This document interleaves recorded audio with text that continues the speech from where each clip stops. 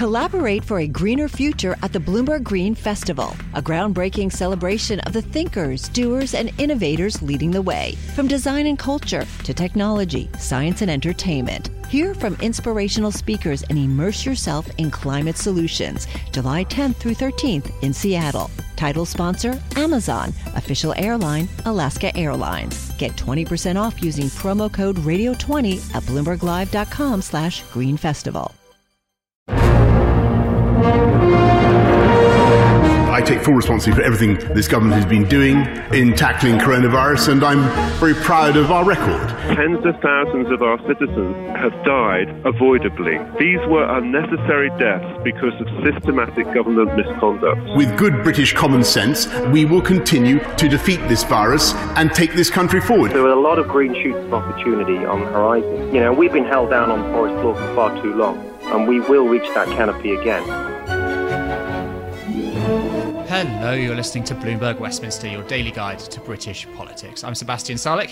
Very good afternoon, I'm Roger Hearing. Now in a moment we'll take a closer look at the COVID vaccine, what a rollout in the UK might look like, how it might be achieved, but also what are the ethical issues of persuading people to take it. We'll talk about both those issues in a moment on this special, but first we have to discuss the news that's dominating the headlines. Boris Johnson's most powerful aide, Dominic Cummings, is going to stand down.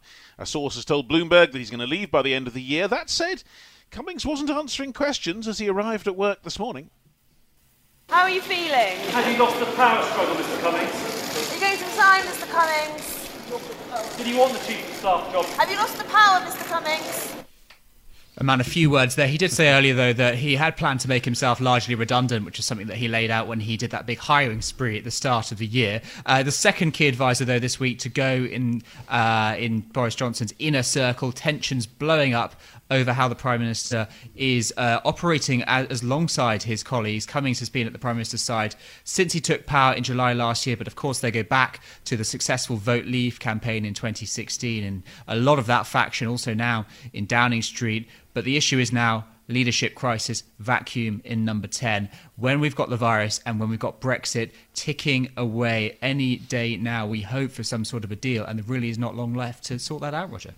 See what comes through. But anyway, let's go back to our main special coverage today, which is the question of how it's going to be possible to roll out the vaccine, the thing that really made people suddenly perhaps have a spring in their step at the beginning of this week. Once that vaccine becomes available, we still don't know quite when, it's going to be a huge logistical challenge just getting it to people. Joining us now, I'm very pleased to say, is Helen Buckingham, Nuffield Trust Head of Strategy. Helen, welcome to the programme. Thank you so much for being with us. How well prepared is Britain to put out a vaccine in this way to so many people? Well, it's certainly a challenge, but actually the NHS does mass vaccination programmes quite regularly. So every year, your GP practices and pharmacists work together on the flu vaccination programme. All the way through the year, we have programmes, the MMR programme for small children, for example. So actually vaccinating a large group of people in a relatively short space of time isn't totally new to the NHS. Of course, this particular vaccine has some extra challenges attached to it. So we know that the Pfizer vaccine, if it gets through all the hoops of its approval processes, we know that it's got a particular issue about the cold chain. It's got to be kept in particular conditions. So that does add a little nuance to this. And the fact that we want to get as many people through as quickly as we can do adds a little nuance. But actually the NHS has been planning for those scenarios for some time. So I'm not going to say that it's going to be a walk in the park. But I think the very real issues that are there, people are planning to address. Probably the biggest issue for the NHS is actually pulling together the workforce to do this. Because there are three big asks to the NHS at the moment to deal with the COVID issues that we're already experiencing at the moment, to deal with the rollout of the vaccine, and as much as possible to deal with non-COVID issues to make sure that people can still access healthcare when they need it. And we've got to do all that with the same workforce. And where do you see that workforce coming from, Helen? I mean, in the past, we brought doctors and nurses out of retirement. There's been talk around the army. What are the options there? And those are very much options that are on the table now for the NHS. So there's the NHS's existing workforce, and NHS England is having conversations with all our GP practices now to talk about actually what workforce they can use. As part of that, it's been made very clear that the people who signed up to come back to the NHS at the start of COVID, they're very much on the list for that if they're able to be trained to deliver vaccines or have that training already. And we know that the discussions are happening with the Army as well. So those options are all on the table. So, Helen, just take us through the mechanisms of doing it. I mean, would I be likely to get a note through from my GP, a phone call, a text message telling me to come to a particular place, particular day? How would it actually work? Yeah, there'll be a call and recall system. So this is, again, the detail of this is what's being worked through now. But what I'm expecting to see is a national system that's linked to the prioritisation of which groups will get the vaccine first, and that will be backed up by local GP practices. So my expectation from everything that we've seen coming out of NHS England is that people will have a choice, that they'll be able to get the vaccine either in or through their local GP practice, or they'll be able to go to another centre that's been organised nationally. But there'll be a call and recall system. So when what's called your cohort, the group of people that you sit in, when that cohort becomes due, you will get a call to say, please book your appointment for the vaccine. And then what does the sort of introduction to society look like? I mean, people are going to want to travel, they're going to want to mingle once they've had the vaccine. How do we know who those people are? How do we allow them to do that safely? Well, I think there's something that's really important about, at the moment, what we know about the vaccine, the Pfizer vaccine, is that people don't develop the symptoms of coronavirus. What we don't yet know, and this is part of the information that's still being collected as part of the approvals process, is whether people who've been vaccinated will also not spread coronavirus. And actually, it's really important to know that. So as things stand at the moment, and I think the Deputy Chief Medical Officer said this yesterday, it's going to be really important to maintain the other actions that we've got in place until we're quite a reasonable way through the vaccination programme, because we need to use every method that we can do to avoid to minimise the spread. So, we're not going to be back to normal life overnight. Yeah, because I mean, a lot of that is going to depend on who gets the jab first, I suppose. And we've already heard that, I suppose, more elderly people, frontline healthcare workers. But beyond that, is it possible to see which cohorts, you mentioned cohorts, what cohorts there would be? I think, again, that will be finalised as the vaccine goes through its final approvals process, because as part of doing that, they're going to be working through exactly which groups it'll be most effective for. But my expectation is that it'll be rolled out starting with the most vulnerable groups, so starting with very elderly people and people in care homes, people who've got long-term conditions that make them more susceptible, more at risk from coronavirus, and working down through those order of priorities. So we'll see it working down from older people to younger people, for example. And I think, will children be given the vaccine? At the moment, it seems that they'll probably be, if at all, later on in the process, for two reasons. One is that we've seen already that children are less susceptible to coronavirus themselves. And secondly, we don't actually fully understand the role of children in spreading coronavirus. So we give children the flu vaccine, not because children are so prone to flu themselves, but because we know that children are very good spreaders of flu. It appears that children are not so good at spreading coronavirus, which is quite helpful in some ways. Yeah, and Helen, in the next part of the programme, we're going to talk about anti-vaxxers, and I suppose one of the responses is that people are worried about potential side effects. What happens? I mean, this is a broad question, but how does the government deal with this if there are some level of side effects from the vaccine? Yeah, I mean, I think the government's going to need to be really clear for the public about what they can expect when, and some of those key messages about safety. I think that is very important. I mean, the MRHA, the organisation that actually authorises the use of the vaccine in this country, they are not going to lower their bar. So we can be confident that when this vaccine is approved for use in the UK, or any other vaccine, it will have met our normal standards for safety. Now, that doesn't mean that there won't be any issues, because with any vaccine, the ones that are used now, some people will have side effects. And so if you have your flu vaccine now, one of the questions that you'll be asked is, have you had this vaccine before? Did you have any issues? Now, obviously, for the coronavirus vaccine, nobody will have had it before. So part of the process that GPs and others who are administering the vaccine are being asked to do is to make sure that they can put that people can wait for a short period of observation after they've had the vaccine to make sure that anything immediate is picked up. But as I say, just to emphasise, the safety level for approval of this vaccine will be no lower than the approval of any other vaccine that's currently in use in the UK. What about the suggestion that people who've had it might in some way be mud? I don't know, a badge or something, just to say, so that people know that they are mixing with people who have already had the vaccine? Is that a way forward? Well, I think because at the moment, and we will have more information about this by the time that the vaccine is actually delivered, but at the moment we don't know how well the vaccine will stop people spreading the infection. So, lots of people get badges after they've had jabs of all sorts, but I think I wouldn't want to place reliance on that as a public safety measure at this point. Briefly, Helen, when the vaccine comes out, is it something that you would feel comfortable having and your family members having? Absolutely. If it's gone through the approval process in this country, then it will be as safe as any other medication that I might consider taking, and absolutely I would. But it's true to say, and without spreading alarm, no vaccine is entirely risk-free. Well, as I say, vaccines and any other medication that are approved for use in this country now, some of them have side effects in a small number of people. Any drug that you take, if you read its information leaflet, it will tell you the side effects to watch out for. So absolutely, nothing that we take now is without risk. My expectation is that this vaccine will go through all the same safety processes as everything else, and it will have no higher a risk than any other vaccine that's approved in the UK now. Hi, I'm Ron Kraszewski, Chairman and CEO of Stifel. Financial advisors, if you're not growing your practice, you're losing market share. Stifel is a growing, entrepreneurial, advisor-centric firm built for successful advisors like you. Imagine having the resources of the largest wirehouses and the support of the boutique shops, but none of the bureaucracy to get in the way of you serving your clients. At Stifel, it's your business, your book, your clients. I always tell the advisors we're recruiting, I want you to come to Stifel and double or triple your business. Most of them laugh and shake their heads, but I'm serious. Don't take it from me. Take it from Stifel's #1 finish in J.D. Power's 2023 U.S. Financial Advisor Satisfaction Study. So, there's a reason why 148 financial advisors joined Stifel last year. Come join us and find out why Stifel is the firm where success meets success. Visit www.choosestifel.com.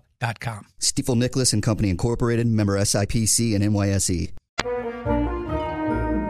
Even if a vaccine is effective, it can only work if people agree to have it.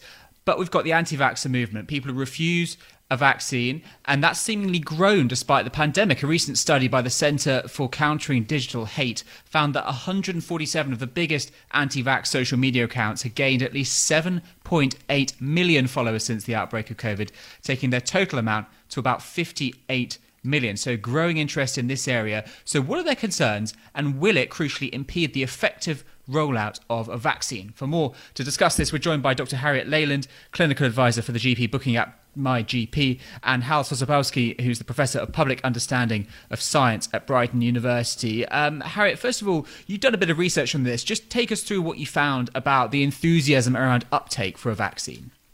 MyGP did our research back in the summertime, in June, July time. And at that point, we found that people were keen to take up the vaccine. So I think 78% of our respondents said that they would take the vaccine at that point. However, that may have changed now with, the large sort of anti-vaxxer movement, but also I think with the vaccine being sort of nearly here, I think you're then thinking about it in a bit of a different way. But is it to do with the different sorts of people who might refuse this, Harriet? I mean, is it clear across different demographics, different age groups, who are the people who are likely to be resistant? I think there is some difference. So I think one of the things that we found in our study was that people were more hesitant about giving the vaccine to their children. And I mean, obviously that's understandable given that if the risk of serious disease is lower, then any perceived risk of a vaccine, can be more significant. Whereas for somebody with significant health risks that might mean that were they to contract coronavirus at the COVID-19, that they would become, be more likely to become unwell, then, your risk-benefit analysis of that is different. And I mean, obviously, within society, there are, groups of people that tend to be more reluctant to take up vaccines anyway, or, would use alternative sources of information to get their health information, and perhaps they're more likely to be reluctant to take a vaccine.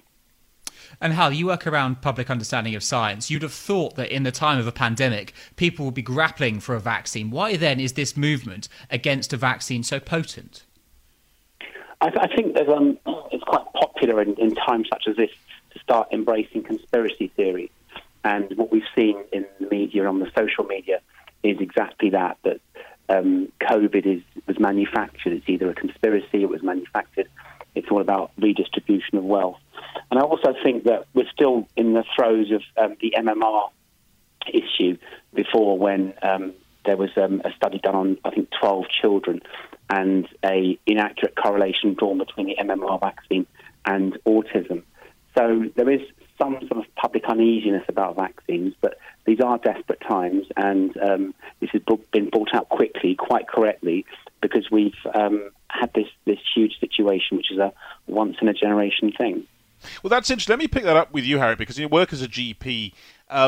The MMR autism thing, many people remember it. I remember it from when my children were the age to get it or not, and the great debate there was then. Are people still bringing up that when they talk to you?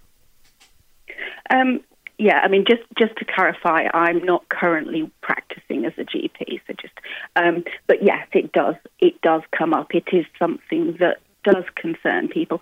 I think less so now than probably 5 years ago, but it is still out there, and unfortunately, that sort of misrepresentation of the data, has done a lot of damage, and is directly attributable to things like the rise in measles cases, for example.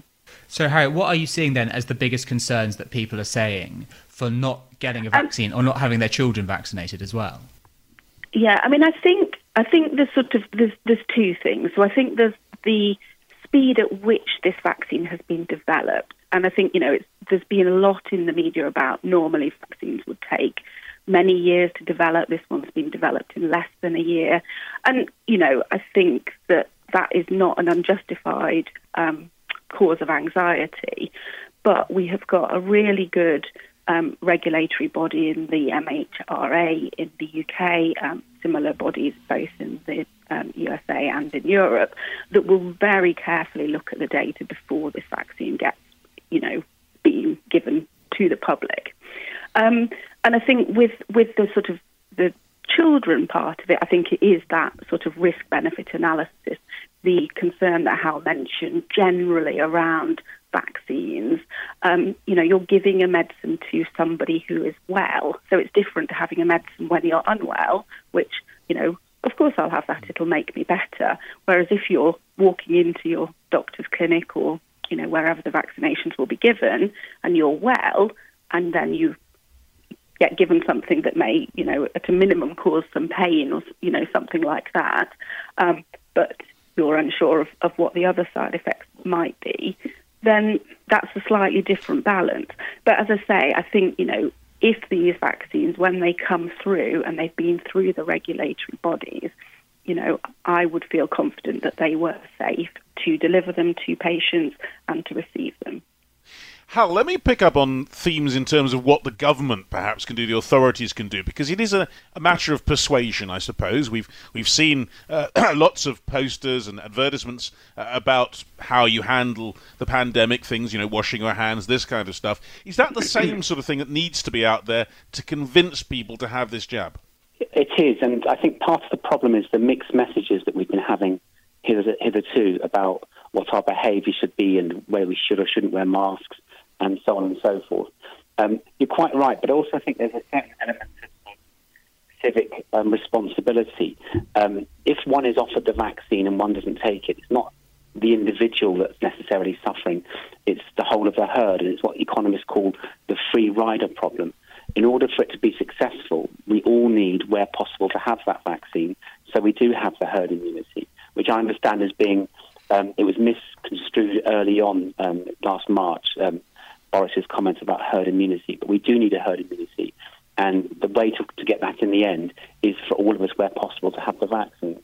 And Harriet, speaking as a medical professional, do you see a situation where the uptake isn't big enough for a rollout of a vaccine to be effective? I think that is possible, but I think we're not going to be in a position with these vaccines that everyone can get the vaccine on day one. That's, not logistically possible.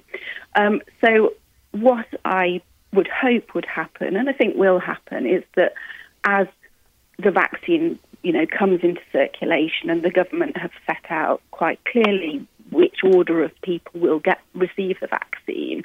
So starting with some of the high-risk groups like care homes and then clinical staff. I think you will then start to sort of get that reassurance both within the system and in the public. That doesn't mean to say that it's going to be easy, and I think I agree with Hal that there's been a lot of mixed messaging in the last few months, and I think we do need to be absolutely clear that the vaccine is the way forward to get us back to a more normal life, and we're not doing it. You're not just doing it for your own sake, but you are doing it for society as a whole. Hal, what about coercion in this? Because it's not that long ago that Matt Hancock, the Health Secretary, was considering, at least, not in relation to the pandemic, but into things like measles and issues of that kind, of having compulsory vaccination of children. Is that something you could ever see coming into effect? Would it even be effective, really, in this case? Okay, so we are bumping at the edges of my knowledge and comfort zone. The interesting thing about the vaccine is when it's first rolled out, as my co-contributor has alluded, it starts protecting the individual, the high-risk groups. And then as it's rolled out towards the lower-risk groups, it then protects the whole herd. I think medical ethics is one of these things whereby you can't compel someone to have something done to them without their consent. But we can advise and encourage where possible and educate. And I think the public, with some good reason, do have reason to sort of pause for thought with regard to things because of things like the MMR vaccine and, of course, things like thalidomide before that. But the reality is these are desperate times. I think people are a bit anxious about the speed at which this vaccine has been developed. But on the other hand, that's what happens when there's a major international crisis. All resources are diverted to finding a solution. And here we have an 80% effective solution. And if it goes through the appropriate governance, we've got no reason to think it won't do exactly what it should do. And Harriet, very briefly, what's your take? Should a vaccine be made compulsory? I don't think so. I mean, I think in this country we don't have, a history of doing that. And I don't think we will need to do that. As Hal said, that that compulsion to receive a medical intervention isn't something that feels ethically comfortable. But I think it's about getting the right information and the right understanding into the public. And briefly to you, Hal, do you think that enough people will end up taking this vaccine? Yes, I mean, at the end of the day, this is no more and no less like the flu jab, and that's a matter of routine. I think just because this is a brave new world, if you will, and people are adjusting to it. They're looking at it with some degree of not scepticism but uneasiness. But flu jabs are routine, and it's not like the flu, but it's another virus that needs to be treated in the same way that the flu needs to be treated. Bloomberg Westminster. Listen weekdays at noon on DAB Digital Radio in London.